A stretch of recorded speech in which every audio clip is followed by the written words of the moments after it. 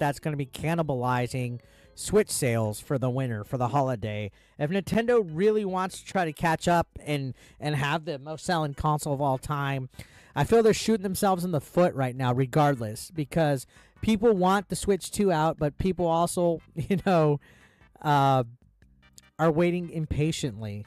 And if Nintendo's kind of just toying around with that, people are going to stop buying the Switch. I don't know if that's what they're waiting for, to see if the sales for the Switch go down before they announce something.